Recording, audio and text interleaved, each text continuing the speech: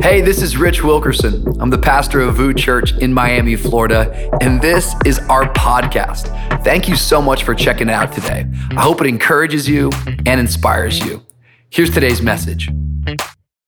Hey everyone, welcome to today's conversation. My name is Adrian Molina. Hope this finds you well. Take a moment and share this content. Get it out with some friends. Today's conversation is epic. I had the chance to sit down with Marty Solomon. Marty Solomon is a modern day theologian and really a subject matter expert when it comes to the biblical text. He is the president and director of discipleship over at Impact Campus Ministries, but also the founder of the Bema podcast, which has really impacted thousands for so many years. I'm excited for this conversation. I know you're going to enjoy it. Come on, let's go to the combo. Marty, how are you today? I am doing excellent. It's been a good... What is it? I lose track of the days of the week this day. It was Wednesday today. Oh my goodness. It's a great Wednesday. For a Wednesday, not bad. Right.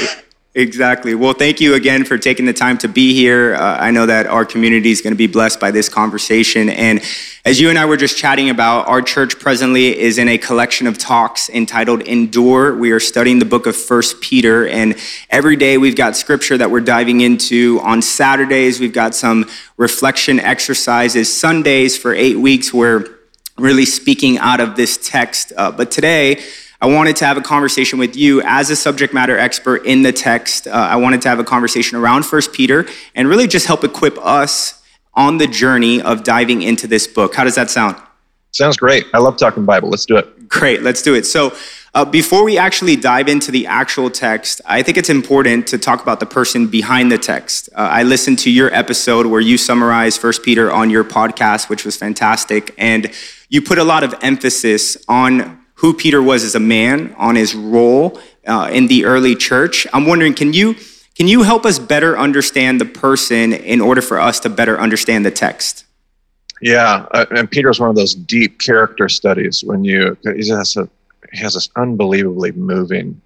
He gets a bad rap. Peter does. Like if I just start with like just who he is, Peter is like kind of known as like this dumb loudmouth that talks without thinking, and I don't really see that much at all when I study the narrative that I'm looking at in the Gospels. I think Peter's he is audacious. He's quick to want to. He's going to be the first one off the boat, and that's his role. Like he's been kind of selected as the oldest, the eldest, the leader of the Habarah, which is the Hebrew word for the group of disciples. That it's his role to be the first off the boat, but he seems to revel in that. But he knows his text. Like he's deeply, deeply committed to his text, educated. The things that we often think are foolish, that he's saying that, well, stupid Peter, like that's actually usually deeply rooted in a knowledge of the text, which the irony of us calling him silly or it just kind of shows our own ignorance. Like he knows the text so much better than usually all of us in the room when we combine our own knowledge. He's really an impressive, but he goes on this unbelievable, I think because of who he is and his role, and because he does know so much, Peter has this hard time getting his head around this new king and this new kingdom, this gospel that Jesus keeps trying to. And so he does have some moments of failure, not the ignorant, dumb Peter moments, but he has these other moments of like planting his flag in the wrong place and maybe using some of the wrong methods. We obviously know the story of, his denial. This is unbelievably moving. I won't get into that now, but unbelievably moving end of Jesus's ministry, death and resurrection, reinstatement on the beach, just a phenomenal. But then, the part of that story is he allows himself to be reinstated by Jesus. Like he allows himself to receive the forgiveness, which is what's going to set him up to be the leader, which was one of your other questions. Like Peter plays this role of like the leader, and from different perspectives, like obviously you have the Catholic perspective and Protestants push against that so hard. I feel like sometimes we overcorrect because Peter really he is in the leader seat of the early churches, being Jesus's right hand man and right hand apostle. And so in this triumvirate, you have Peter, James, and John who lead the church. James in the church in Jerusalem, and John he's the pastor to Asia, and Peter kind of really overseeing this movement as a whole. And his entire ministry seems to be deeply rooted in his own personal journey. It makes me think of even guys like Moses. Like, he has his failures, and yet he's used those failures to let Jesus has redeemed those failures in his leadership so that he can speak. When he speaks in 1 Peter about suffering or endurance or perseverance, it's coming from a different kind of place, but these are things that he's experienced firsthand and knows really well. And that's what I love about reading letters like 1st and 2nd Peter. Yeah, that's excellent. That gives us context on who he is, and I think it helps us really resonate with the man and understand the transition that took place in his life, the radical shift in not just his relationship with Christ, his Lord and Savior, but really the application of his leadership, the application of his faith walk. And I think oftentimes, myself included, we forget and we neglect the reality that Peter was the authority. Like you said, that he was the guy that was leading the movement in the early days of the church. So as we read his words and we put ourselves in that context, I think we're able to receive his teaching with a greater appreciation because we understand the authority that is attached to it. So thank you for that. That's excellent. Something else you talk about pretty extensively in your ministry and all of your podcasts is that really we have to understand the audience of the day. I think one of the things you say is that the Bible was not written by us, but it was written for us. And in order to really digest what's taking place, we have to understand who it was being addressed to in the moment. So as our church right now, for these 8 weeks, as we are studying 1 Peter, what should we know about the audience in order to better digest the text for ourselves right now? Yeah, and there's always some debate about the exact details, historically speaking, but it seems like when Peter writes, one of the things that he addresses his letters to the believers in a place like Cappadocia, amongst many others. Well, Cappadocia is a place I love to take students when we go to Turkey. It is off the beaten path. It is out in the backwater of Turkey and modern day Asia Minor. Not modern day, biblical day Asia Minor. It is a place where you go to be off the grid. It's where the persecuted went. If they were, I remember when I went there for the very first time, and my teacher, I mean, we had studied the persecuted church and people that had given their life and stayed and worshiped and fellowshiped in places like Ephesus, and then you get to Cappadocia, and he had been asking us all the entire trip, how do you respond? How do you respond to this context? And he said, why did none of you say run, flee? And we were all like, I mean, because that's the coward's way out. And he's all, but that's like one of the few things that Jesus told us to do. Wow. When they come, Jesus said, flee to the, and he really invested in us realizing this group of people that Peter seems to be writing to, these are not cowards, and these are not people. These are people that did what Jesus said and ended up preserving a faith that we appreciate and oftentimes even take for granted. But that's the audience that you're really being able to, when you realize that Peter is writing, he's not writing to nominal believers who are just, these are people that are fighting for their literal survival and have given up everything, whatever houses, careers, wealth, status, everything that mattered in the Roman world. They've given it up and they've gone to go live in caves and holes in the ground, as Hebrews says. It's an unbelievable setting for an audience of his letters. Yeah, absolutely. And I want to dive in a second to part of what you're alluding to, the persecution that they were facing and really correlating that to present day suffering. But before we do that, what parallels do you think exist between the audience of the day and the audience today? That's a really good question, and one that we have to be just really careful to answer really humbly, because there's definitely some parallels. And when we're speaking to a really diverse audience, without a fact, there will be people that know things about suffering and persecution and oppression. And I've grown up in a world that is grappling more and more and more with the privilege that we had all around us, the disconnection from diversity. I grew up in rural Pacific Northwest, and we just didn't have some of the things that we're now having to learn about and get better with. So I've become more aware of, I got to quit assuming that my experience is the only one that I'm talking about, because there are people that definitely know something about oppression and persecution and real suffering. There's another group of us that needs to be real careful we don't draw too many parallels. There is a particular Christian evangelical experience that likes to feel like we're persecuted. And one of the things I said on a recent episode of our podcast was, I think we often mistake the loss of privilege for persecution. Wow. Like I think there's a whole nother group of us that we had a certain default, like a certain level of comfort, a certain way about doing life as a Christian in America. And some of those things start to go away, and some of them, frankly, should go away, and we start to cry persecution. So there's something that we have to be real careful, like just humble about.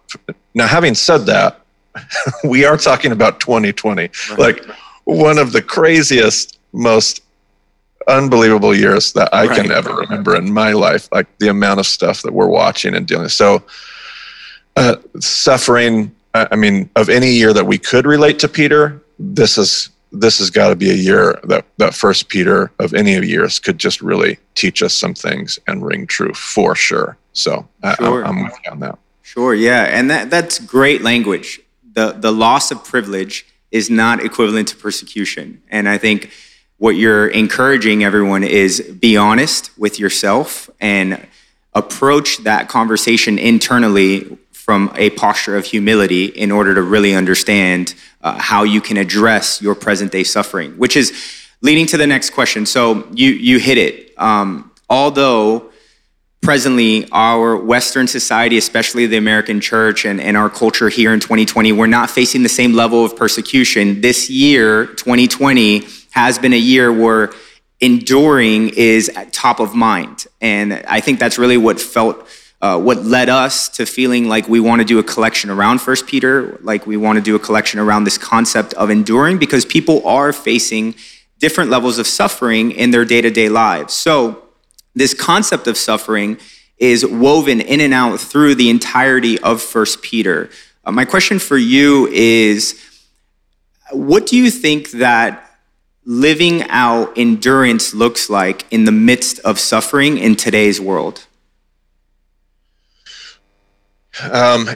So the word that just routinely comes to mind when I have this conversation is faithfulness. And I'm not sure if the word has enough, if it's a poignant enough word for me to use, but I haven't figured out a better option yet. One of the things that we learned from the Jewish tradition, which also has a deeply intimate connection with suffering and persecution and all kinds of things like that, is the Jewish faith and Jewish tradition that our Christian experience is built on and comes out of. It has this deep-seated commitment to faithfulness. And faithfulness is connected to hope. And the beauty of the Jesus conversation is I think all of this is deeply rooted and exacerbated with the resurrection. I mean, to believe that death and darkness and cancer and greed and injustice, like those things don't get the last word, but there's something bigger, there's something more true, there's a truer true and a real that is more real. It's more honest, it's more, that life is more real than death, which that's a scandalous thing to put but that is what folks like the Jewish faith tradition, that's what they've shown us. That's how they've endured through things like Holocaust and numerous persecutions, because they believed that there was something bigger than just their individual experience.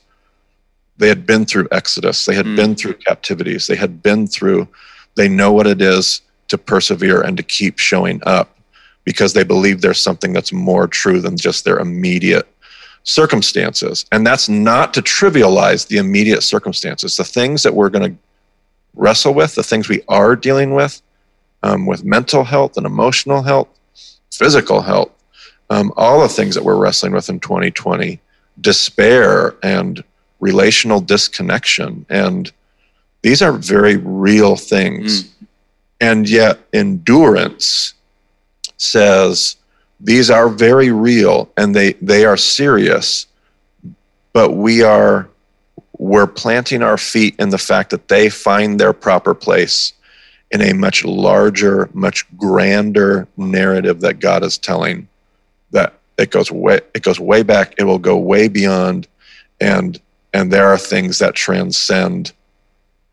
It doesn't, and it's a hard tightrope to honor and appropriately address the realness of the struggle, but I also believe in something that is more real, more true. And so I'm going to keep showing up when there's this thing we do in the Christian world where if it's not real, I quit doing it. Like we do devotions and we talk about I'm just not feeling. And so it must be fake. Like our only two options are real or fake. Right. There's also an option where you go, no, I'm going to show up and do this because I believe in the efficacy of making this, pursuing God in this way. And I may not be feeling it, but I believe the truth is bigger than my feelings. In the same way that what we're talking about, I believe that there's something that's bigger than my circumstances. As true as my circumstances are, I don't have to let them define what is most true about who God is and what I believe God is doing in the world, even if I can't see it at all. Wow. Yeah, that's incredibly powerful to understand that despite present day suffering, although it is real and although it is having an impact on how we are walking out our day-to-day lives, it's all part of something that is much larger than ourselves. And that's why in 1 Peter, Peter talks about this living hope that we are attached to and that we have arrived at the end result of our faith, the salvation of our souls. And I think he's able to teach these biblical principles throughout that letter because he's attaching it all back to this foundational truth that we have a living hope to cling on to. So that's really beautiful. I want to transition now to, instead of speaking on some of the topical stuff, speaking on some of the biblical principles and teachings that we find within the text. So Peter, very early on in 1 Peter, he talks about how Jesus is the cornerstone and that we are living stones. And as a new church, we're 5 years old. A lot of people that are on the journey with VU are first-generation Christians. They are at the infancy of their relationship with Jesus. They're learning who the person of Jesus is, learning what it means to walk out a relationship with him. So that kind of language is sometimes foreign. Sometimes Sundays might be the first time that they've ever heard anything regarding to Jesus being the cornerstone and us being living stones. So can you help translate that for us a little bit? Help us digest that a little bit more. What is Peter trying to put emphasis on when he calls Christ the cornerstone and that when he calls us living stones? Absolutely. And there's a couple of wrinkles in that teaching with Peter that just brings so much depth to it. So one of the most dominant ideas in our New Testament is this concept of God is building and has opened up a new temple, especially after the temple in Jerusalem is destroyed in AD 70. One of the main tenets of this early church is, well, we have become this new place where God dwells, this new place where the Holy Spirit dwells within us. And so you see Paul doing a ton of stuff with that. You even see some hidden references all throughout, sometimes even the Gospels with the book of Acts. But here with Peter talks about a spiritual house. Well, a good Jew to a good Jewish audience never uses the word temple. The word was too holy. It was almost like the name of God. You used other references. So Peter talks about God is building a spiritual oikos, a spiritual house. And this house, a spiritual house is a temple. So God is building a temple. And the cornerstone, and Jesus is called all three things in your scriptures. He's called the cornerstone, he's called the head of the corner, and he's called the capstone, all in different passages. He is the cornerstone, which is the piece that the cornerstone is what everything's going to be built off of. It is what you're going to lay the cornerstone first. It provides the strength and the accuracy of where all the walls are going to be laid. So Jesus is that cornerstone, but then it references us as living stones. Right. So we there's this idea that we are like, I'm I'm a temple of the Holy Spirit and you're a temple of the Holy Spirit. But that's really not accurate to the New Testament. We, plural, are temples we are all living stones being built into one house, one singular oikos, but we are all living stones. But then Peter does something that Paul doesn't. Peter uses the word, when he talks about stones, masavot. He uses a Septuagint equivalent, I should say it that way, and in the Greek, which is the word that gets used for standing stones or stones of witness, which are the stones that you erect, like when they crossed the River Jordan, they took 12 stones and they stood them up so that when their children walked by, these are stones of testimony. Like when you walk by them, your kids they don't have words on them. That's a stela. These are not stelas. These are stones of witness. And they purposely don't have words because when you walk by with your kids are supposed to say, Dad, what is that? And you get to tell the testimony. You get to tell the story of the stone. So not only is Peter saying we're all living stones and using this beautiful metaphor to talk about how we're being built into a house and we are the new temple of God, but he's also saying the stones that God is using are standing stones. They're stones of witness. And your life, every stone has a story. Wow. Every stone in this temple has a story that tells the larger story of God. It's this unbelievable deep, like it has all these layers that keep interacting with just pure Jewish fashion. That's beautiful teaching by Peter. Yeah, that's beautiful. And it gives us context, I think, to not just how we are to perceive Christ as a cornerstone, but how Christ perceives us and how his intention for us is to help build, like you said, collectively, this singular temple here on earth. So it's really beautiful. One of the things that Peter talks about too is he references from Deuteronomy early on in 1 Peter. He says that you shall be holy as I am holy, meaning we should be holy because God is holy. I think that word in today's society is a word that doesn't have a lot of appeal to it. It's not very attractive. It's not very well received. It's almost got a mystic connotation attached to it. In some circles, a negative connotation attached to it. But I think really that just has to do with our lack of understanding of the word, what the application of the word looks like. So I'm wondering, can you help translate that for us? Can you help digest what it is that Peter's referring to here when he says, number one, God is holy, but then also you as a body of believers, you are called to be holy as well? Absolutely. Yeah, we get the word kind of gunked up because we see it through our Greek Platonic lens of abstract perfection, image, all kinds of other images that kind of get in the way. But the word holy, especially, Peter's quoting Leviticus, so it's going to come from a Hebrew context. The word is kadosh.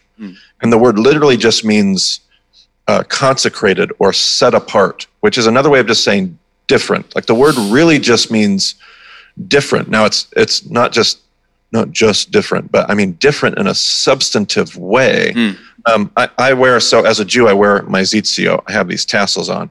And when you look at you won't be able to see it on the screen, I'm sure, but when you look at these tassels, one of the threads that I have, it's a white tassel, and yet one of the threads that I have is blue. And this blue thread stands out and is totally different. Well, blue is the color of priesthood. A priest is called to be holy, different than, so you have a whole tassel of white threads and one blue thread. God is holy. You are to be holy as God is holy. If all the gods of the world are like these white strings, well, God is like this blue string. He is different.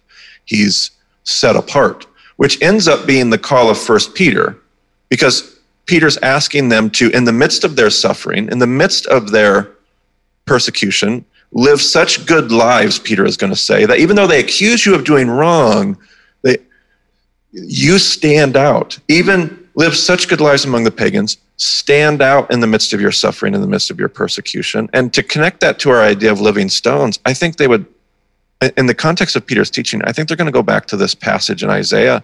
Remember Abraham, your father, and Sarah, your mother. Remember the quarry from which they were hewn.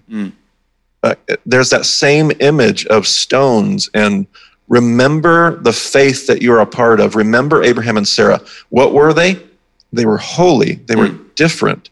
They were set apart. And the things that set them apart were their love, their hospitality, their radical acceptance of people that they didn't even know. This is what Peter's saying. This isn't just about survival. This isn't about sticking up for your fighting for your rights or somehow kicking against the empire. This is about loving all people in all circumstances. This is the testimony you have. This is how God lives in you as a spiritual house.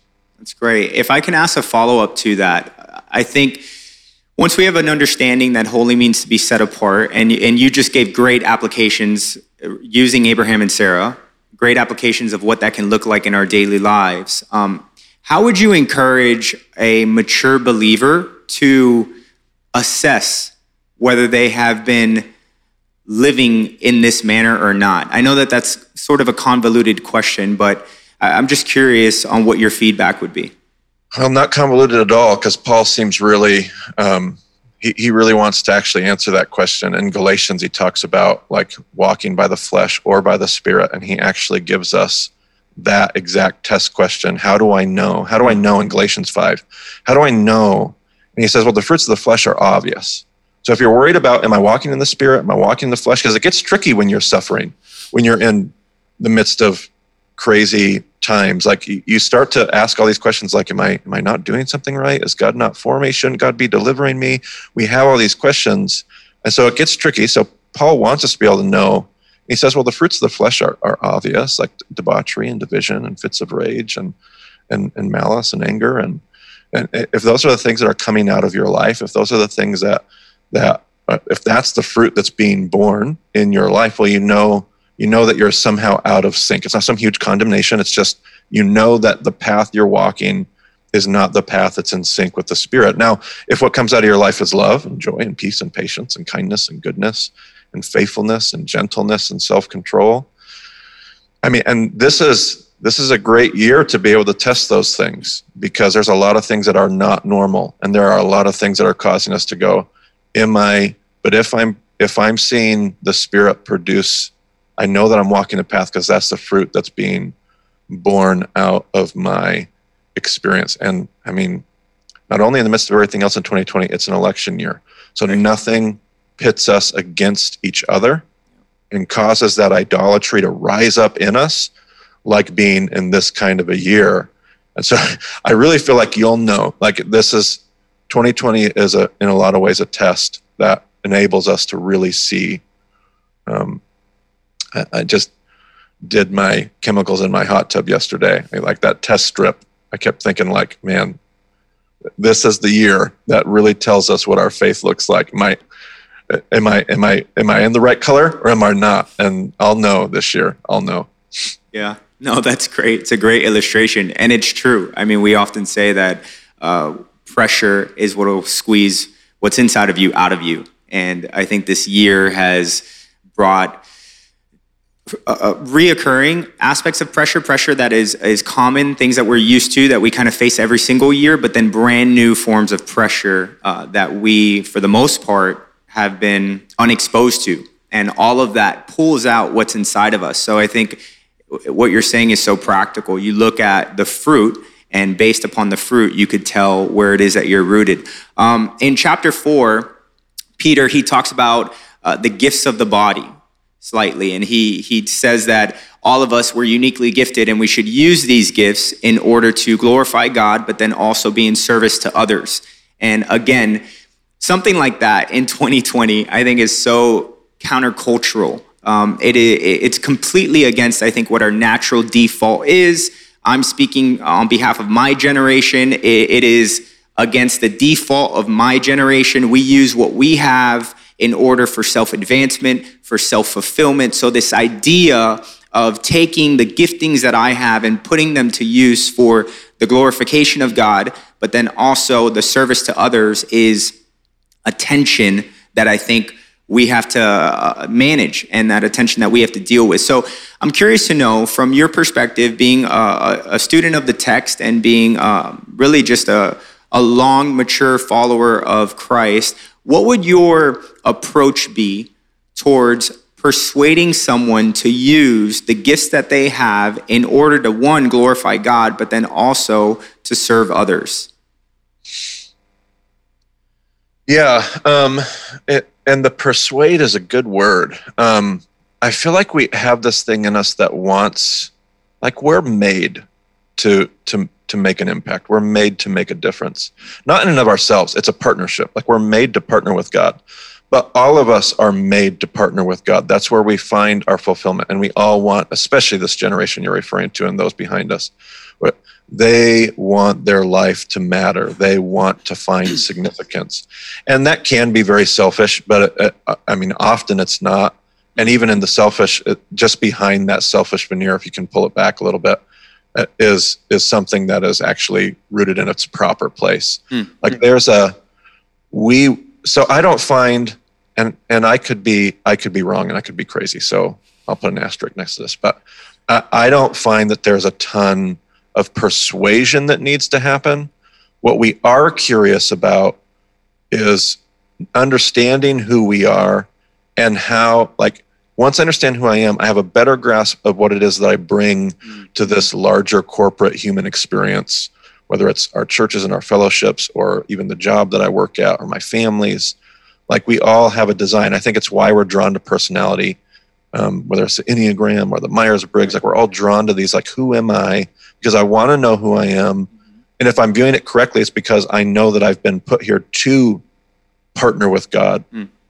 Every single one of us carries a little piece of the, only together are we the full image of God. Again, every one of us is a stone, only together are we the whole temple. So we have to know, like, what part we're contributing. And so right now, it's actually one of the things I'm trying to brainstorm right now. I don't have a great answer because it's unresolved, but I really feel like part of what ministry in and post-pandemic is going to look like for so many of us is helping people navigate this very question. Like, know what contribution God's inviting you to make, and then go figure out where that contribution is most needed and make it. Because we used to just try to invite people to just get involved with all this stuff, and we were going to kind of do all that work for them. We would give them the service projects. We'd have all the stuff they could show up to, all the church programming. And now all that stuff's kind of stripped away, and now we're getting an opportunity to see it much more without all the whistle and bells. Without all the bells and whistles. And that's, I think it's an opportunity for us to really get some clarity on some of that stuff. Yeah, no, that's fantastic. I have to imagine that the audience of the day, very much like the audience today, speaking specifically towards the gifts that we have, the gifts of the body, and applying them towards the glorification of God and service to others, I have to imagine that some of the audience was like, hey, you've already got an arsenal of people that are talented and contributing to the quote-unquote ministry. Like, why do you need me also? I don't necessarily understand why I fit into the equation. And I think even in today's society, in the American church, there are people who are churchgoers, they're spectators, but they don't want to be participators. And it's not necessarily because they don't have a desire to contribute or that they're against being in service to others. I think they just feel like it's taken care of. So what, based on the text and based on the principles that Peter's trying to teach, what would you tell that person? Yeah, that's another great question. I think, and I don't pretend to know how all the answers on this one, but I have often wondered how much our own Hellenistic, consumer-driven culture has influenced so many of these things. We have been told that value is attached to everything from production to, we just have a certain set of ways that our culture and our world evaluates value, assigns value to things. And when Peter's having this conversation, they're on the other side of that conversation. They're trying to dig up and unearth value wherever they can find it because they feel completely valueless. They're not surrounded in their world and their worldview with all these shiny things that they ascribe value to. They're trying to find the light in the darkness. And so I feel like sometimes we have numbed in our world, in our very consumer-driven approach to everything from our faith to everything else. We have numbed our ability sometimes we too easily say, I don't have the value that's needed here. I'm going to disconnect from this. And where for Peter, you had to have, you weren't wrestling with any, I'm trying to be really nice with the way I say this, but he didn't have all the fluff. He didn't have all the extra distractions. They were trying to survive and live, like literally live, not thrive, like live an American dream life, but they were just trying to be alive. And figure out how to, and that strips a lot of that other stuff away. A lot of that other stuff away. So that question caught me off guard. You're good. That was a good one. I like that one. I don't have a great answer on that one. No, it was a fantastic answer. I didn't mean to catch you off guard. So it was great. But it reminds me, what you're saying now reminds me of what you said in your podcast pertaining to 1 Peter. You talked about how the audience of the day was the underbelly of what was taking place, meaning they were the marginalized, they were the persecuted, as where today the norm is the opposite. The Judeo-Christian society is the dominant one, at least here in the American church and American society. So as now a receiver of the gospel, a receiver of biblical truth, I have to filter it through the fact that my reality is different from the reality of those who were originally hearing this word. But the principles that are attached to what is being taught still apply. God is still looking for men and women, like you said, to be living stones, to be the hands and feet of the church. And I should not put a limit on what the application of that looks like based on what I am perceiving as success or not success. God wants to use me. God wants to use every single person that is listening, and he's capable, because of his majesty and because of how large he is, to use each and every one of us in unique and distinct competencies. So I do think your answer was incredibly helpful. In chapter 5, the last chapter, Peter, he speaks a little bit to leaders and to those underneath leadership. He talks to the elders and those that are underneath elders. And to the elders, he says, be shepherds of the flock. To those underneath, he says, submit to the elders. And again, principles that present day maybe we're not as comfortable with, don't necessarily sit all that well with us. A leader in today's society often is not thinking, how do I take care of those underneath me? A leader oftentimes is thinking, how are those underneath me serving me? And what are they giving towards me and helping me advance my vision and advance my agenda? For those underneath, they're not necessarily thinking submission. They're not thinking, how can I comply with the wishes and desires of those that are in authority over me? They're thinking, how can those over me adjust for me?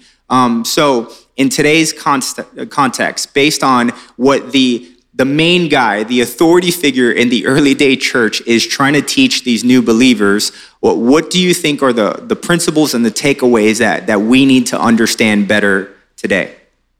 Oh, goodness. And this is one of those things that I think I work really hard on my trips to try to teach my college student generation, because this is really, really tricky. And it is tricky. I want to acknowledge how tricky it is, because we've watched leadership. I'm not naming any particular leadership. We've just watched leadership in all kinds of spheres for years and years abuse that place of leadership and be very, very destructive. And whether it's it can be everything from sexual abuse scandals in the church to political leadership to financial situations. Like, we've seen enough abuse and corruption that those concerns are really legitimate. And I'm gonna try to always recognize that. And yet, one of the things that we don't, you nailed it. I mean, we don't possess by default. In their culture, they had a default respect for certain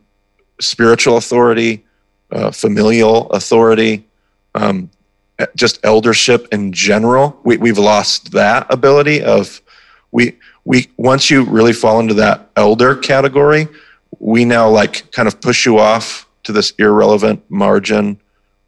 We kind of remove you from in their culture. And I don't know how we necessarily fix that. We definitely need to acknowledge it and wrestle with what it means to move forward from that. But the other thing that we have is there was a commitment. It's just the nature of our Western versus Eastern, communal versus individualistic worldview. So their world was very much a we-driven world. We're capable of being we people, but we are dominantly an I-driven world, a me-driven world. They were a very we-driven world, and they were capable of thinking about I, but they were much more aware of their place in the larger. And so like one of the things we look at while we're in Turkey studying this early church is we look at the concept of binding and loosing, and how in all those weird, sticky, gray areas of faith and of communal life, they came together as a community, they talked, they dialogued, and they together came up with, it was never unanimous, ever. That's just not human nature. But they decided together as a group, we're going to respond in this way or in that way. And then the group, there were going to be people in the group that disagreed with that, but they're like, okay, we're together. We're on a mission with this. And this we is led by some spiritual leaders. We're so individualized. We just want to know which Facebook meme I'm going to post. Like which personal position, which camp am I going to plant my flag in? Because we're so identity driven. I have to, which is so ironic that we're so individualized that the need that we have is we have to find our groups that but we could already have our group in the Eucharist community. We could find our identity, not just in a theological idea like my identity is in Christ theologically, that's true. We could find our identity in the larger body of Christ as a Eucharistic community committed to one another, being of one mind, Paul would say in Philippians. Like we could find, I think honestly that's a place to start, because I'm not sure I'm going to be able to fix the authority issue without fixing the we perspective. If I can get us to, because we're going to trust we, I think a lot earlier in the process before we trust that one person, that one leader or that one title. We're going to have a lot easier time going, okay, I'll trust us as a collective group. And through that, I think we can learn how to reclaim some of these other things that we may have lost in our culture. Yeah, no, that's great. And I think you're spot on when it's a transition that's taken place in society on systemically just the way that we think me versus we. And I think there's so many layers of our life and society that are woven into that. And part of it is political, part of it is money and opportunity and advancement and so on and so forth. But the principle that we're trying to walk away with here is that there are people in every arena of life that are in a position of leadership. And those people that are in a position of leadership have a responsibility to care for those that are underneath their care, that they are to steward properly those that have been given to them, appointed to them, whatever language you want to use. But then also those of us that are underneath the authority of others, we're not to see that as an obstacle to our own self-advancement, but really as an opportunity for us to apply some of the purpose that we have inside us. One of the best ways I can use my gifts, one of the best ways I can be of service to others is to serve those who are responsible for my stewardship, serve those that are responsible for my advancement, for the value attached to my contribution. So again, I think instead of us attaching these negative connotations to these ideas of submission or of authority. It's recognizing that all of it is opportunity for us to be in service to one another, but ultimately to glorify, like you said, what Paul was alluding to glorify God, to be of one mind, of one voice, for one purpose. So last question I have for you, Marty. This has been awesome. Thank you so much. And before we go, I'll give you a moment to speak on the Bema podcast and tell any listeners that information that they may or that you may want them to know. But my last question is really just, in summary, 1 Peter, what would you say? Now let's put ourselves in the future. We've wrapped up this collection. We've been studying this book for 8 weeks. What's your hope for us as a community that we have walked away with? What is the critical concept? What is the mandate, the call to action for the community of believers after having read 1 Peter? I would say I would want to walk away with the encouragement to endure, seen through like the lens of the impact that we're invited to make, to endure by putting God on display, to endure in putting God on display. Like to realize that God's in charge of the circumstances and the world and all that stuff. That's what we get to do, is we get to be faithful to the call of priesthood, which is something that Peter's going to talk about, our call to be priests and a spiritual house, and all these metaphors that we've talked about, just one after another. I feel like everything keeps coming back to this missional call to show the world what God is like. And we are going to be able to, in the way that we live, in the way that we endure, we are going to show the world what God is like. And we can do that in a way that's holy, or kadosh, set apart, or we can do that in a way that just kind of looks like what everybody would expect from the rest of the world, a panic, a picking of sides, a binary, this or, winners or losers. We get to put on something different. And so we're going to have to endure. There's no doubt about that. That's our call for this season right now. Yep. But endure in, and the endurance is an opportunity. Like the test of the desert. The endurance is a test. It's an opportunity to show God what's in our heart and show the world what God is like. So let's not miss the opportunity to be on mission. That's beautiful. Thank you so much. I don't think there could be a better summary that we could come up with. So that's a beautiful way to close this out, and a great call for our church, for our community, and everyone that is listening today. Before we go, I do want to give you an opportunity to speak on Bema and anything that you would want a listener to know, because I know for me personally, it's been a huge resource in my life and in the life of our pastoral team specifically. So what would you want our listeners to know about your ministry? Just that it's out there, and if it can be a great tool, it won't be for everybody. It doesn't have to be. We have no plans for world domination, but we've got some tools out there, some resources, and if they're helpful to help people, my passion is that people would be equipped and want to get the text in them. Like, the Bible is so cool, and when we make it boring, it's such a crime, because there's so much stuff out there that is so great. And so if the podcast can be one of those tools, just go to bemadiscipleship.com. You'll learn about our ministry. You can see all the episodes. You can find all kinds of stuff. We do trips to Israel and Turkey, and we'll post that on our news tabs when registrations come open. That will be in 2022. We just got all kinds of things that we hope are just tools and resources to help people know God better, love others better, and to really become people of the text. It's beautiful. Thank you again so much for your time today. Thank you everyone who is listening today. We hope you have a fantastic rest of your day and rest of your week. God bless you. Take care. Well, thanks again for listening. To hear more messages like this one, make sure to subscribe and check out our podcast channel for past episodes. And if you like what you're hearing, consider rating it and even sharing it with friends. It helps so much. For more content from VOO and to connect with us, go to VooChurch.com. We love you. The best is yet to come.